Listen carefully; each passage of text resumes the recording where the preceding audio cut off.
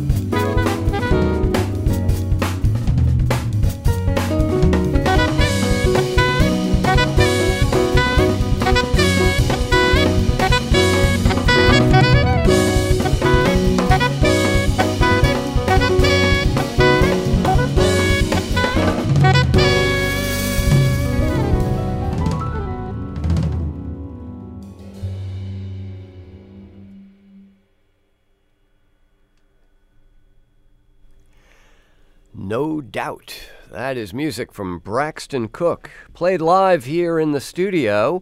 Braxton playing saxophone. You'll hear him singing in a moment. Matisse Picard enjoying our piano very much and also playing electric keyboard. Joshua Crumbly on bass and Curtis Noasad behind our drum kit.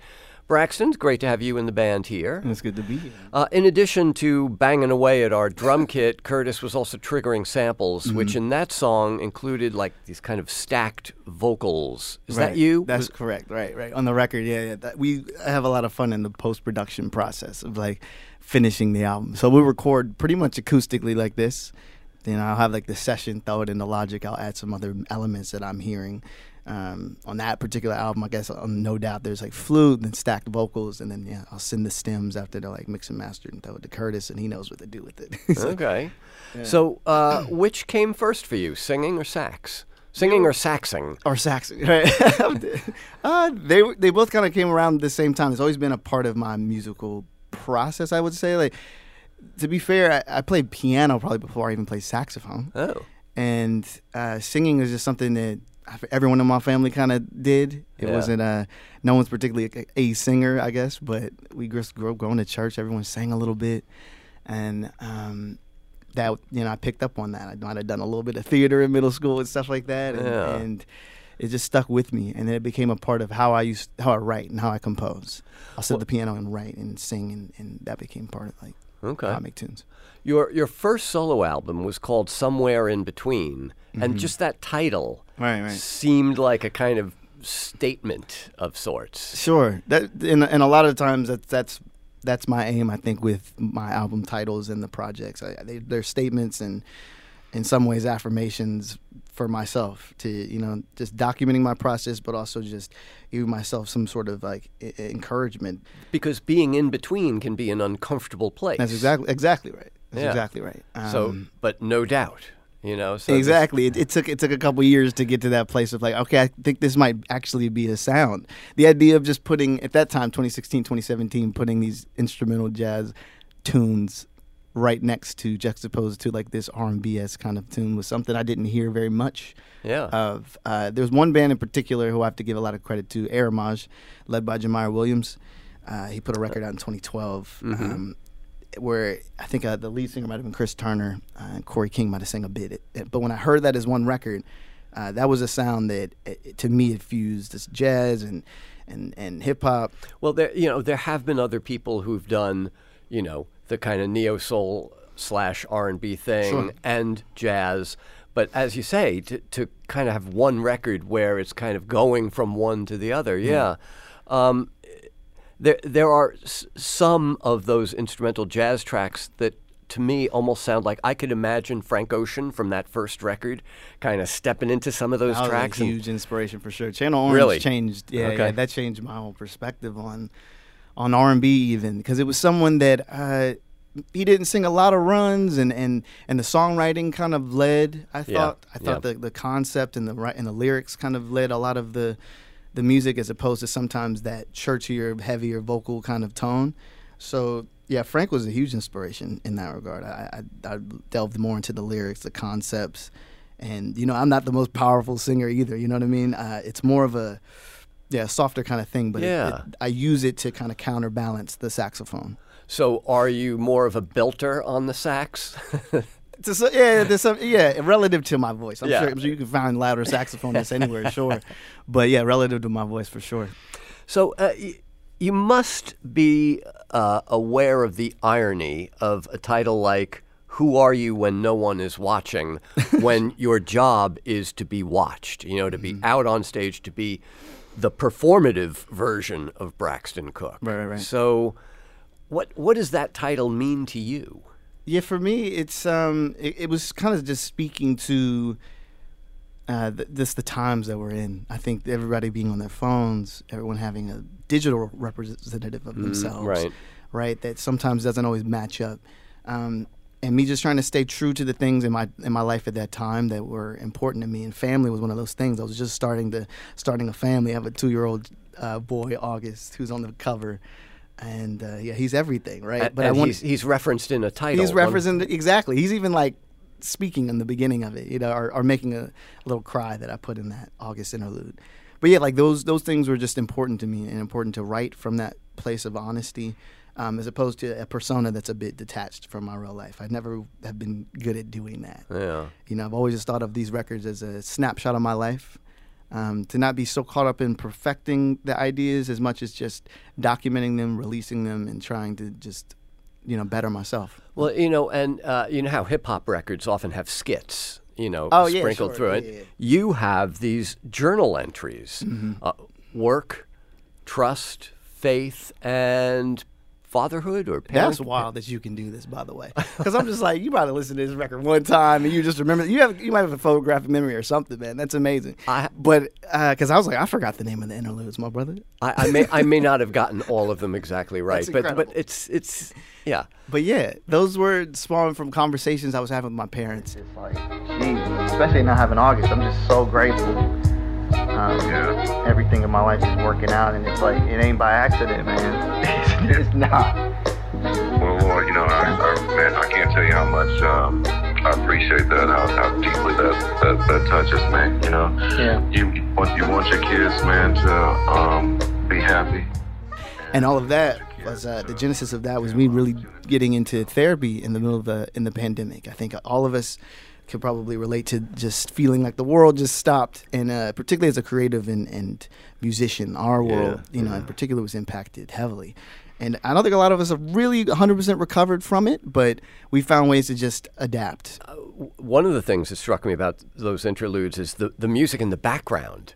There's a real kind of bopping, horn section going on a bunch of those. So yeah, those were ideas that I make, and they're like I produce as well as write and compose and songwrite, all these other things in music, and I just felt like they needed a home. You know?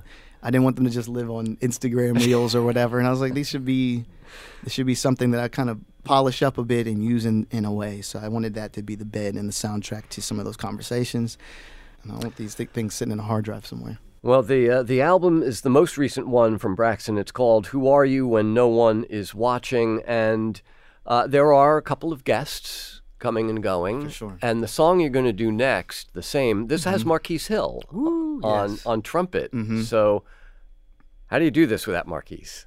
I know. I always tell people on stage, I'm like, look, we have Marquise on the record. He will not be here. I'm sorry. Apologies ahead of time. Because, he just takes it to another level. Yeah. Man, when I got the trumpet stems from, because we were working remotely when I was doing this album, this is 2020, 2021. So we're not really in the studio. Right. Partly why it took 3 years to get the thing out. But anyway, so I'm like, yo, Marquise, could you blow on the end of this? I send him the file. It takes a few weeks to get back, and I get the files back. I look at these trumpet stems. They're perfect, like perfectly doubled, in tune, vibrato match. It was wild. Marquise is he's one of those next level kind of musicians. He's very, very special. Well, we get to hear you singing on this one. For sure. All right, let's. Braxton Cook is my guest with the band. Here's a live performance of a song called "The Same."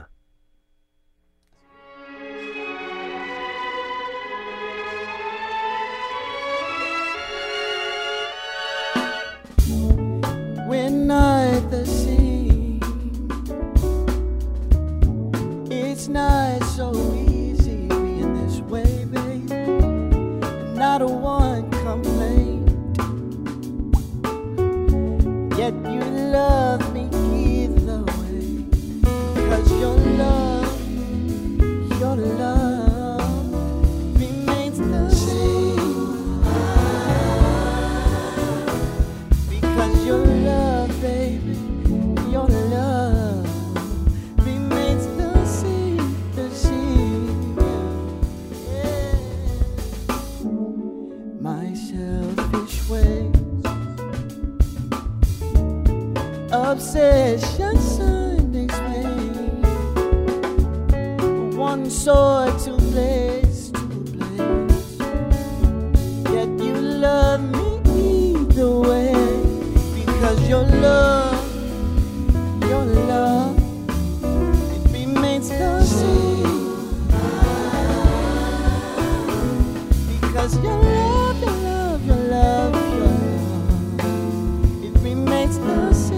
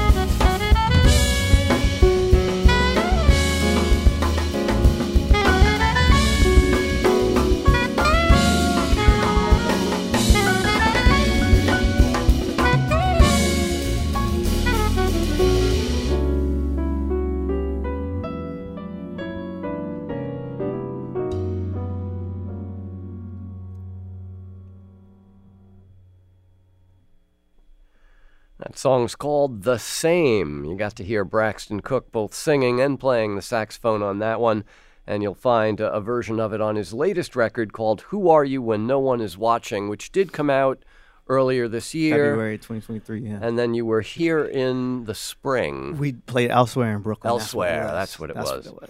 Yeah. You're not based here in New York anymore, Not right? anymore. No. I lived in Harlem for years, and I loved it. And then we moved to Newark for a year in 2019. I live in L.A. now. So, but you were back in New York in the summer to play Good Morning America. That's right. Yeah, in June. Mm-hmm. So when you go on a show like that, do you feel like you carry a responsibility to like lay a little jazz on the pop culture people? I feel responsibility to stay true to who I am. If that, you know what I mean? That's more so that. I went up there and we just did our thing. I'll say one thing. It was early in the morning. I know that. It was you're like, could you be here at 3 a.m. and Singers set up? love that. Right. I was like, this is wild. I was like, how do y'all do this every day? But no, we went up there and had a really good time. It was one of those opportunities where we could bring like some background singers and do the full thing, guitar, keys, and like really kind of play the record how it's supposed to sound live, and like, you know what I mean? Like we were able to actually capture that. So that was a special moment. What song did you do? We did 90s. 90s. That's what I thought, because that's like the big single from the album. Exactly. Which featured Masego, good friend of mine, good guy. Also a singer who plays sax. Yeah, exactly.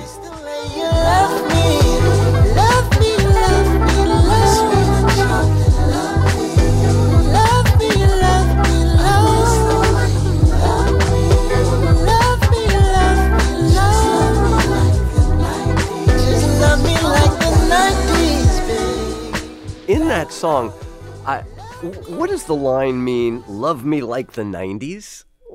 It's about 90s films, these black like love movies, right? These black love stories. So like you take Love Jones or like some of these Spike Lee films or kind of like the album title. It means a bunch of different things. Also, it was a period I think in my parents' marriage where like we could feel the love as well, like as a kid in my adolescence. Not to get super deep and personal, but I guess that's what we're here for. So like they're no longer together, but I'll say that was the time I felt like we could all feel it. So there's also a deeper connection to that period of time of when I felt that. Right. Growing up with that in the house. Some personal nostalgia. Oh yeah, exactly. Of like, man, that's what it's about, and trying to keep that, the work that it takes to maintain love. The ups and downs with it. We've all gone through it, if not personally, even professionally, with music, with jazz as part of it. Have you had periods where you've kind of fallen out of love with? Yeah. Oh yeah, maybe second year at Juilliard, I was like, I don't know. I was hitting a burnout point for sure. Yeah. I think just juggling school, touring. That's right when I joined Christian Scott's band. And a bit of a culture shock. I've always learned music playing like in DC, just playing R&B clubs and jazz clubs, and the first time dealing with solfege and all of these just different ways of saying the same thing musically that I think was frustrating, a bit difficult. And then you're hit also with just New York City, which is like a beast unlike no other. I was like, this is a lot. And then also was in that's when I met my partner. So I'm like in a relationship and I'm trying to juggle just all of those things, I think. So what brought you back? Writing and composing my own music, actually.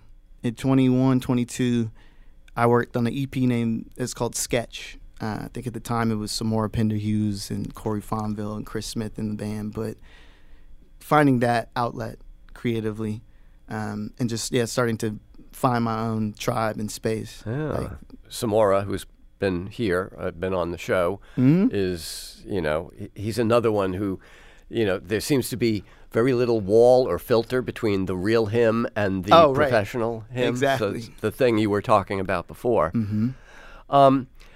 When I asked if you felt like a responsibility, as someone sort of getting into the pop world to bring jazz to people, I was kind of thinking of this Emmy-winning video that you were in. What's it called? The Most Feared Jazz Song Explained? Something like that? From Vox.com. I remember that. Yeah, that was... And it's about Giant Steps. The John Coltrane tune. That's right.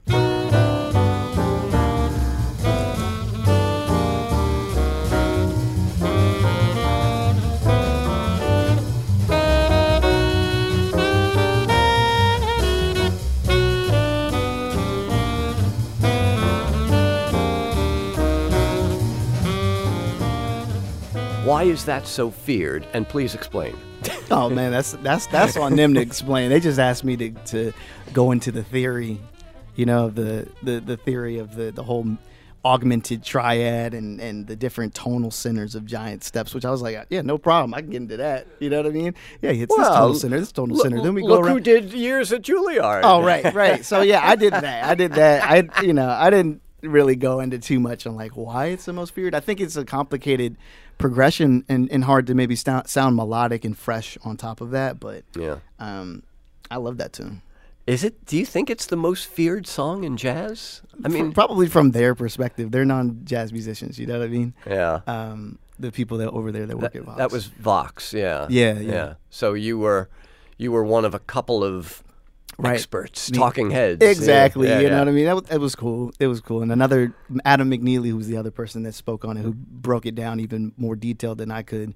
Very glad that did well. Yeah, it won an Emmy. So do you have like a copy of an Emmy? Or? Yeah, they gave me a certificate. Okay. Yeah, that's cool. Good. Let's go back to instrumental music. This next track is called MB. Mm-hmm.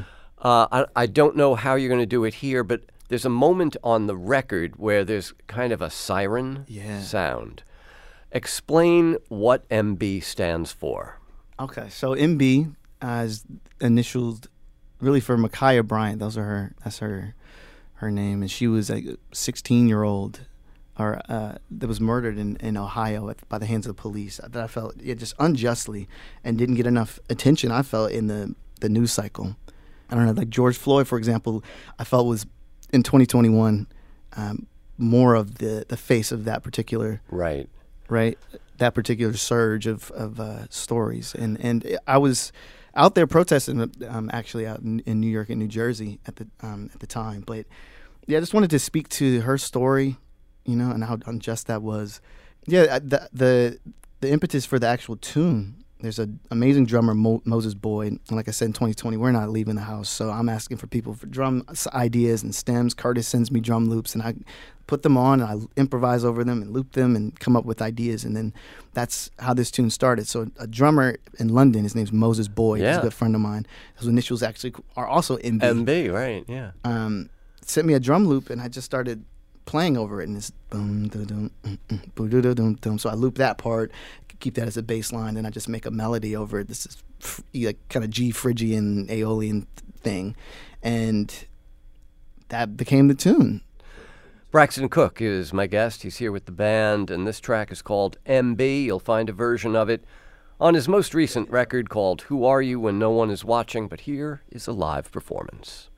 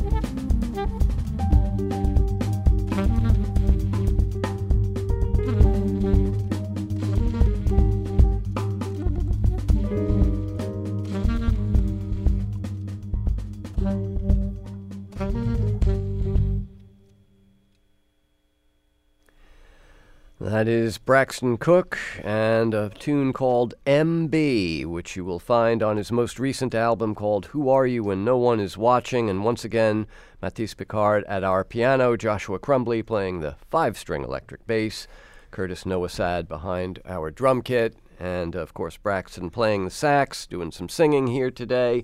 What's next for you? I mean, you mentioned how this last record took years to finally come to fruition. Are you already at work on the next? You know it. Now that things are open. So, this is what happened. We came to New York in June, did Good Morning America. That day, we went to the studio, Josh Pleater's studio, who did a lot of the mixing and mastering on this album, who's responsible for that siren that you're talking about. Okay. It was a really awesome delay that he did, an actual analog delay.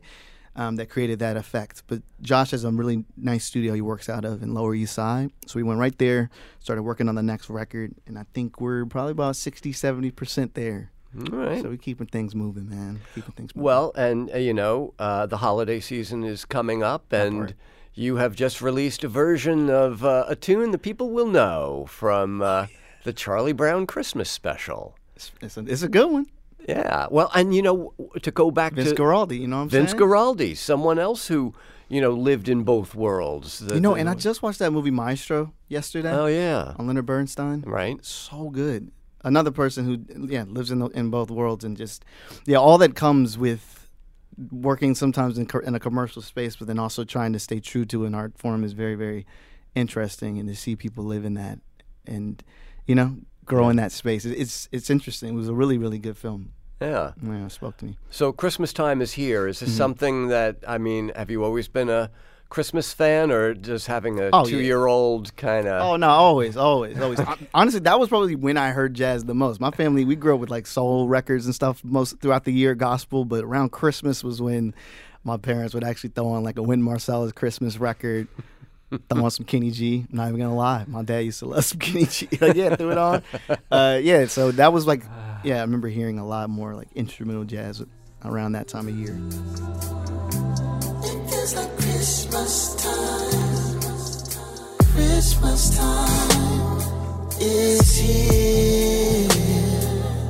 Happiness is here. Oh,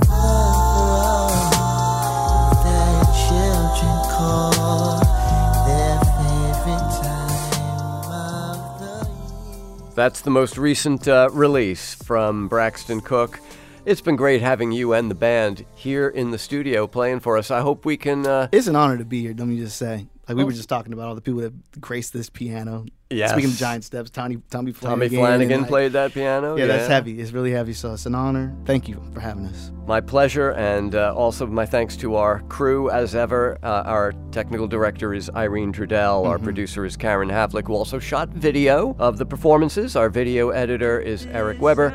I'm John Schaefer. That'll do it for this episode of the Soundcheck Podcast. To keep up with everything that we're doing on New Sounds, you can subscribe to our free weekly newsletter. Just text New Sounds to 70101 or sign up on the website at newsounds.org. I'm doing those hips like it was a bad thing. And I was sticking my head